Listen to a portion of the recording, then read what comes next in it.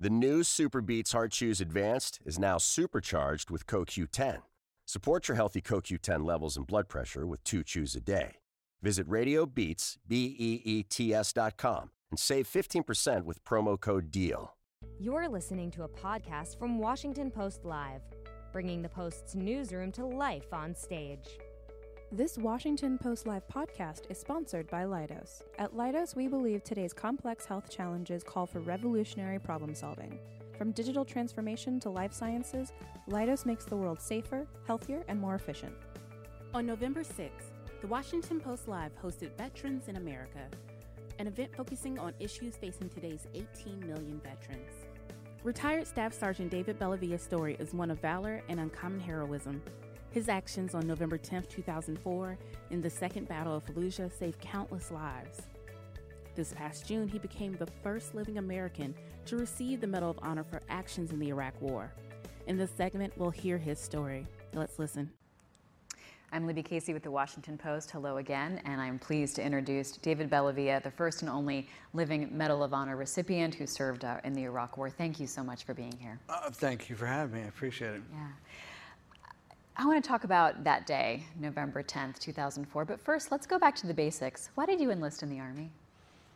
I mean, I think there's, everyone has, 15 reasons why they join the Army. For me, I was home from college. I had a home invasion.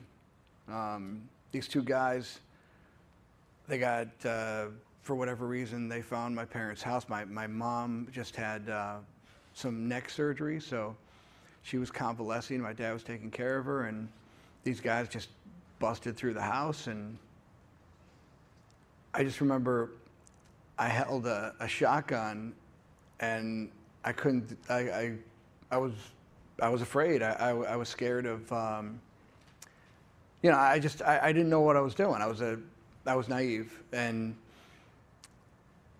thankfully no one was hurt. They took their stuff. They went away. They went to jail. Everything worked out great. But I remember my dad looking at me and just thinking, uh-oh, this one needs to cook a little longer, He's not quite ready. And so I went to the Army and said, I want to be that person that is able to, be able to look at the people in his family and say, I got you. How old were you when that happened? I was far too old. I think it was like 22, 23. Wow. Yeah.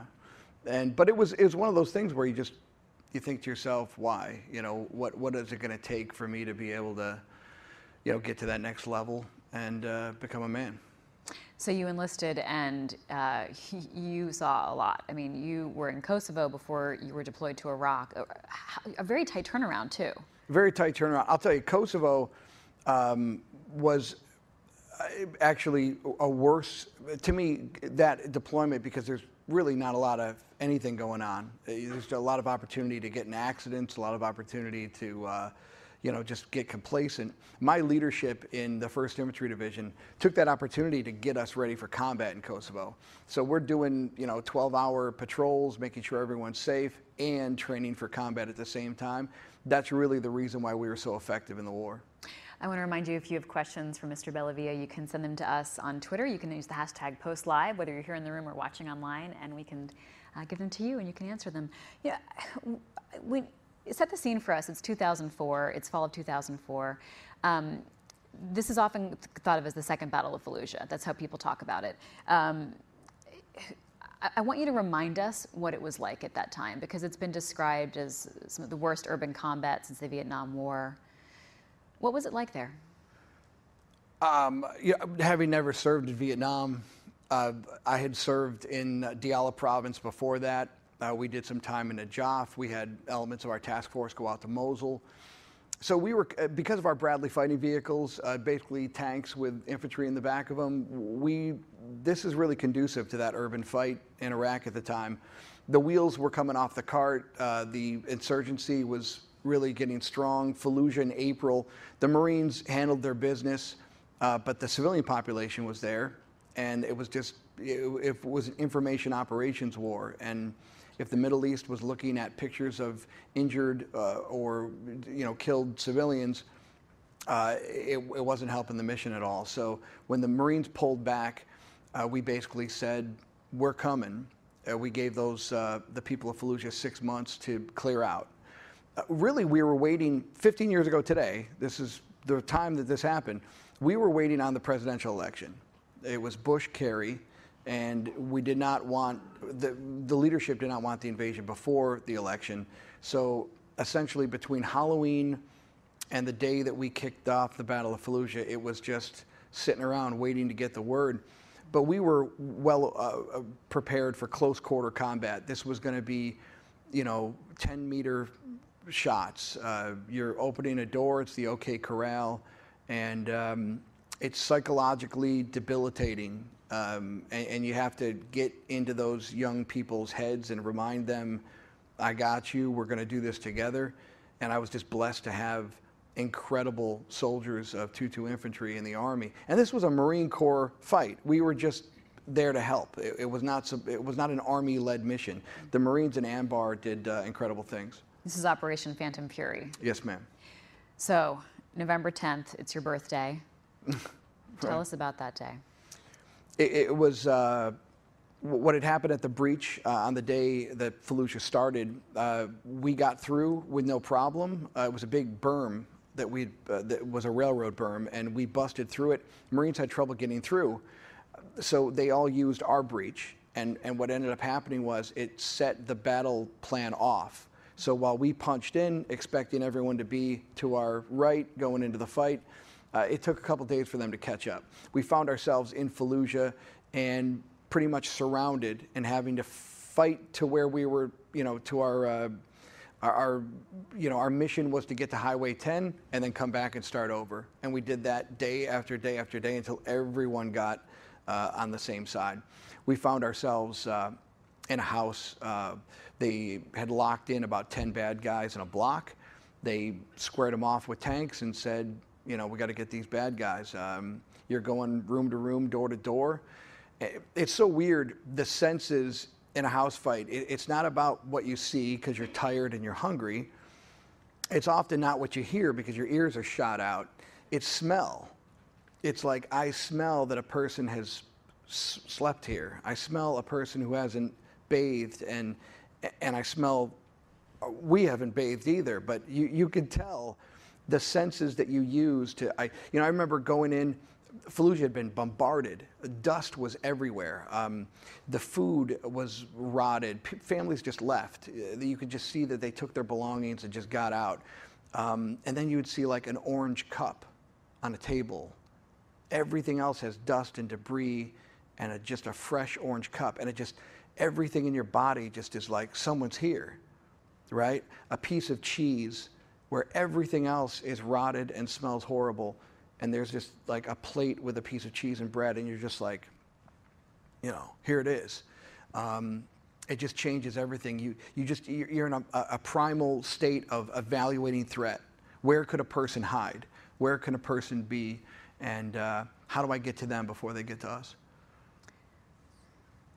How do you prepare for that? You were talking about getting ready, even back in Kosovo, really getting ready, and you talked about how you get in the psychological preparation mode. But how did you prepare for this? My whole thing was I never had been to war before. I didn't know how to do it. I read everything I could. I talked to as many Vietnam guys as I possibly could. You really have to make yourself uncomfortable every day. You have to get ready for war. You just have to physically. It's the one thing to just be excruciatingly tired and just bone weary. People forget that when you've got bodies that have been out for a while, there's a ton of bacteria. Everyone is sick. You can't spend 3 days in a city where you're fighting thousands of bad guys and not get some sort of virus. So you've got head colds and sore throats and temperatures and diarrhea and you name it. And you're tired and you're hungry. And the other thing I realized was that when you exchange fire in close quarter, in that region of the world, there's no drywall. It's all concrete. And those rounds are just ricocheting everywhere. No one is unhurt in a house fight. Everyone's got a scrape, a graze, whatever. So it just shows that if someone leaves the battle, they can't fight anymore. And that's just, to me, it just shows the spirit of the men and women that we had over there in Fallujah. You're a squad leader. Yeah. So what does that mean in a situation like that? What's your role to protect and to help and to lead? So I joined after college. I was older. I had a son. I was married. To me, they were my surrogate children, right? I looked at them. They were 18. I was. And you were old. You were 29. I was a 29, grizzled veteran. I would check my stocks in the morning and drink my. No, but these were 18-year-old kids, and I learned many lessons in Fallujah. I hated journalists. I couldn't stand them. I met an embedded reporter who completely changed my view as to the importance of nobody knows what's happening in the war unless you tell them. So nobody knows our experience unless there's a vessel, a filter there to let them know what's happening. The other thing, I never thought, what is a chaplain doing? You want to go pray, go pray. I got stuff to do. I don't need that. I found love on the battlefield, and it blew me away. The war is horrible. All the cliches, you've all seen the movies or have experienced it yourself. That's obvious. But there's love, and people do what they do. We're all different. We all vote different. We love different. We worship different. We don't agree on anything. We're like every other cross-section of America, but we put all of our differences aside. And if you're willing to be there with me, I don't care anything about where you're from or who you are. You are my blood. I'm going to bring you home. And when you see people bleed for each other, sacrifice for each other, it is impossible to be victimized by that experience. I mean, I hope nobody sees combat ever in their life, but I hope everyone has a moment in their life when they realize, my God, this is so much more worthy than me, and this guy over here that I don't even know or get along with is as important as my own family. It's beautiful. You've been telling this story a lot because you just received the Medal of Honor in June, and you've been on the road, it sounds like, constantly since then. Yeah. But can you tell us a little more about, and we'll hear about what's going on for you right now in a few moments, but can you tell us a bit more about that moment and that house that you went in and why that was such a pivotal moment for your squad? It's so confusing. You think about just the noise of just bullets going. We're shooting at people who have essentially rigged a house with kerosene and plastic explosives. The back of your mind, you're thinking, shouldn't we just all? I mean, if we run, we're going to get shot. If we stay, we're going to blow up. What's the point here? And it just seems like there's a clock that goes off in your head. And, the littlest things when it's that close quarter, it's that personal, and you're making eye contact, and you're having literally screaming at the other side, and they're screaming back, you realize that the littlest things can affect that battle. And it's confidence. You go from, I'm Thor, no one can defeat me, to I should have gone to dental school, this was a horrible choice, what am I doing? I have no business doing this.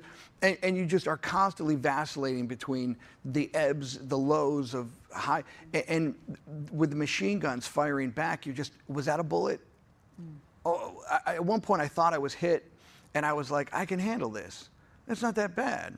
I thought being shot was going to be horrible, and I can do it. Oh my God, I have so much confidence. And then I saw it was like a piece of wood in my arm. And I was like, oh no, if I can't handle a splinter, you know what I mean? This is going to be a long day. You're constantly, you're just trying to prepare yourself for what's going to go down. And the thing is that, this is one day. My guys were incredible the day before and the day after, and every one of those guys, I would not be here today if it wasn't for Alpha Company 2-2 and 3rd Platoon and Lawson, and we lost Sean Sims and Stephen Falkenberg and Ed Iwan. That's your company commander, executive officer, and sergeant major, okay? Think about, the leadership, young lieutenants that have to go and do their job 2 levels up. That's traumatic loss, that's sudden loss, and it's close quarter. I love those men, and I really appreciate having them in my life. How did you escape injury, major injury? I mean, we've heard a little bit about your story, but firefight, hand-to-hand combat even. I mean, there were injuries, but I don't consider, I've been hanging out with guys that have lost limbs and, have those Purple Hearts, they earn every single day. Now, this is one day of my life, and but the Purple Heart is something that these guys live with all the time, and I have world respect. I have no idea. That's the awkwardness of this whole thing. It just, why me? Why? What am I supposed to do with this now? You get this gift, you get this lightning strike that you're just alive. All I wanted to do was just come home and just be a dad. And everything else to me was, we don't fight for awards. You know what I mean? It's impossible to make that a goal. But now that I'm old, I look back and I think, maybe there are injuries that we just didn't identify at the time, and they come up over time. Without the Vietnam generation, we would be all lost in the forest. The Vietnam men and women have treated us so amazing, and they didn't get that at all. They've loved us and protected us from a lot of what they went through themselves, and they're beautiful. Please clap for Vietnam vets, yeah. Without that Vietnam generation putting their arm around us saying, you're going to be all right, I don't know if we would be all right. So we're very appreciative of those guys. So this evaluation process that happened, it started under Ash Carter, under the Obama administration. There was like let's open the books and let's evaluate award recipients and figure out, first of all, why there have been no Medal of Honor recipients prior to you from the Iraq War. And there have been some elevations. Yours was chosen as well. You were the only living recipient of this from the Iraq War. I'm actually, I probably right now could name you 7 people that are worthy of the Medal of Honor from Fallujah alone. 7, right there. I don't know what this award is so cloak and dagger, secret, you don't even know. I found out that I was nominated from a journalist, but it's, it's, for a while you feel like Susan Lucci, you're nominated for 27 years, and then you're just kind of like, it's an honor to be nominated, that's what the deal is. I didn't know anything about the award, I didn't know what it was. Out of the blue, I get a phone call that, someone wants to talk about the war, and honestly, I called an attorney because I was like, what do you want to know? What are you asking about? I'm not comfortable talking to a complete stranger. Where is this going? And it's just such a secret process. I don't get it, but it's exhausting. And they go into every nook and cranny and every detail. And honestly, I was lucky enough to have a journalist there that filmed it and had, I'm not sure what process that played in it, but it was, Michael Ware from Time Magazine was a part of that story. He didn't cover the story. He was in the house. He did that with Scott Lawson and myself. So it was pretty crazy. So initially you were awarded the Silver Star. Yes. And of course, President Trump gave you the medal this past summer. In Afghanistan, there are 13 honorees from that conflict. And I'm just wondering if you have a sense of why there are 13 living honorees from Afghanistan and only 1 yet from Iraq. Do you think there should still be a continued evaluation process? I think we're being frank here, right? Just you and me talking? Just you and me. All right. We made a huge mistake when we made good wars and bad wars.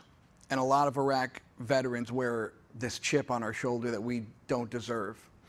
I wouldn't know a weapon of mass destruction if it hit me in the head, okay? I didn't choose to go to war. If you gave me a choice and a vote, I would have stayed home. And I would have been with people that I care about for the rest of my life. My country asked me to serve, I served. That's what I did. When we came home and everyone started, I remember going up to someone when I came back and I said, where'd you serve? And Afghanistan was like, thank you very much for your service. When I said Iraq, they were like, I'm so sorry that you had to go through that. That's garbage. That's garbage. That's shameful. We don't put policy above the valor of a generation. And I believe that there are a lot of people that wanted to forget Iraq and just put it away. Put it in a jar and let's say never again. Let's be slow to war, which we should be, but let's never speak of this again. And I think a lot of people, especially folks that lost their lives, are not able to, their families, because of the conflict they served in, I believe, for whatever reason that came into the process. And what do you think should be done to change that? Hey, listen, I don't know what power, I don't know what I could do with this thing, right? But if I'll make the coffee right now, let's get the guys back in the room, because, I mean, how can you tell me that Rafael Peralta, who jumps on a grenade, is not worthy of the Medal of Honor? How can you tell me that Brad Castle, a first sergeant who, is shot repeatedly, is not? There's so many Marines, soldiers. It's awkward, but I'm proud to have served with the men and women I served in Iraq. I'm proud of my fight, and I'm proud of who we are when we come home. Judge us on the battlefield, but judge us when we come home. The fathers, the wives, the partners, the educators. What we're doing here is far more important than what we did in the war. David, who did you have at the ceremony at the White House this summer? We heard that big cheer go up after President Trump placed the medal on you. So this is the coolest part of the entire thing, right? You're nervous, you're freaking out. I made the mistake of putting a tobacco product in my mouth during the ceremony, and I was told that is a no-no. I mean, it's kind of a big moment. I believe the president was like, just don't spit on the floor. And I was like, all right, won't do it. So when everyone's looking at it, they're like, were you getting emotional? I was actually trying not to swallow dip juice, is what I was trying not to do. That was happening. But I brought 32 of my guys, my family, and Gold Star families that we lost. My interpreter that just became an American citizen was there. And the coolest part of that entire, I don't remember a thing about the ceremony, when I asked the president, can I bring my guys up? And I was allowed to bring, and it was, I don't think he knew there's 32 of them, because it was like a clown car opened up and these guys just started funneling out.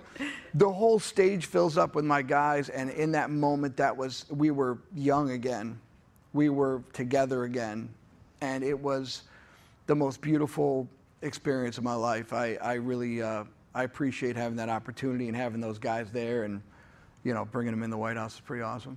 So you've only had this around your neck now since June, and it sounds like you've been traveling nonstop. Like, what do you see as your role right now? And how do you see this as because when I was talking to you before we came on, you're sort of very humble about it, but you seem to recognize that there is a larger symbol that you now literally wear. So when most of these Vietnam guys that I talk to all the time, Audie Murphy was alive. There were 370 recipients when they received their awards during the Vietnam War. We have 71. Just by looking at time and statistics, in 15 years, we're going to have under 20 recipients out there. Are we really going to be, with technology and drones, are we going to have sustained combat in the future? Are we going to have, tens of thousands of troops invading cities and doing? I'm not sure America really has the stomach for another 18-year conflict.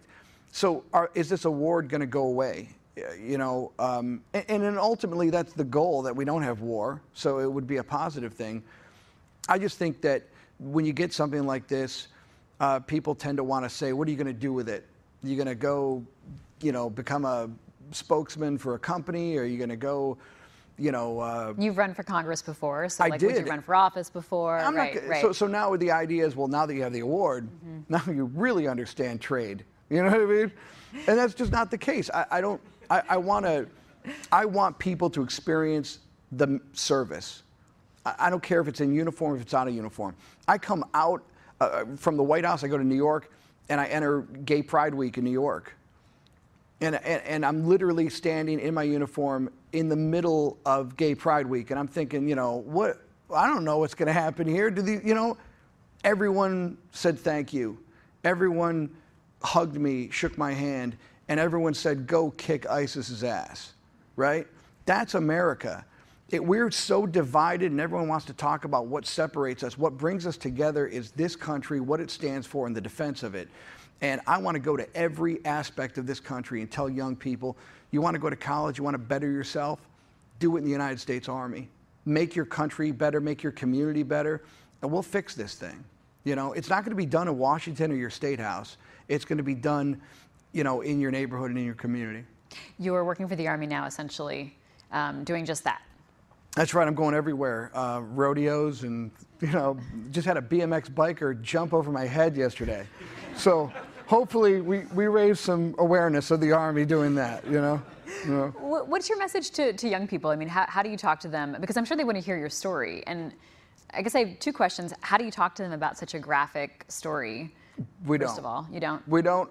First of all, I want them to touch this. I want as many people to see this thing as possible so that it's not foreign. Mm-hmm. And the other thing is we're just trying to normalize service and say, you know, we do this because you're worth it, and we do this because we love. Americans have taught the world how to dream, and we've taught the world how to fight, and we do both of those things because we love. We, you know, are surrounded by brothers and sisters that we care about, but more importantly, we care about our citizens, we care about our country. And when we come home, we just want the opportunity to continue to serve. Yeah, but that dedication got you into an incredibly dangerous, terrifying situation where some of your friends were killed. I mean, the Second Battle of Fallujah was such an intense fight, and you are an exemplary soldier of someone who survived it, fought it, lived it. Is it hard to look a young kid in the eye and say, yeah, you might want to sign up for this too? You know, no. Because when I see these young people, a lot of these guys and girls are, you know, they didn't have the home life that I had. They don't have two parents. They don't. What they're screaming for is, you know, our colleges right now. There's a mindset that we're trying to breed perpetual adolescence, right? Everyone wants to stay as young as you possibly can forever. You want an adult coloring book? Let's do it, right? Keep the band. You're 42. You want the band. Get it back together. Keep playing. Be Peter Pan. And the world is run by adults. And the military crushes adolescents. And we make adults. And we make responsible people. And we make people that have very broad shoulders that can handle the world. And when I see these young people, I want them to enjoy their youth as long as they can. But when they're ready to make a difference in the world, the United States Army is going to open the door to all of those opportunities where they can use those God-given gifts, be around different people, be around different folks of all different backgrounds, and find a way to get things done. We are missing that in this society, and the military breeds that. So you don't plan to run for office anytime soon again? So you ran as a Republican in New York. Right. And I just, to me, it's, what are you voting for? You're voting for the award. So you think it's really different now? Like you think that totally now that you've got it around your... Well, we have to be accountable. I can't just say one thing and do another. You know, that's what people do in this town, right? I don't want to do that. I don't want to be that.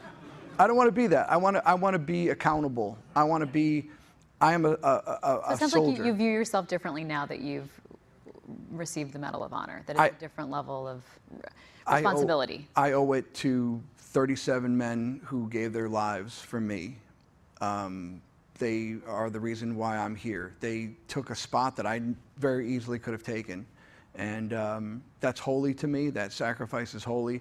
The men that I served with on that stage that I love, I want more people to understand that there's something more important in this world than ourselves. And if we all can look at our brothers and sisters in our communities and realize that if we all pulled on the same side, what America could do, it would be incredible. And I'd like to see America return to that. David Bellavia, thank you so much for being here. Thank you. Really appreciate your service and your time being here with us today.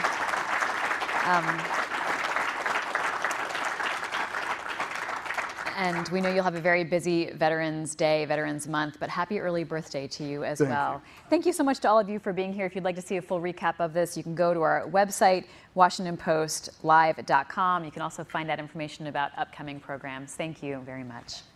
Thanks for listening. To hear more interviews from this series and other Washington Post Live programs, Visit us at WashingtonPostLive.com.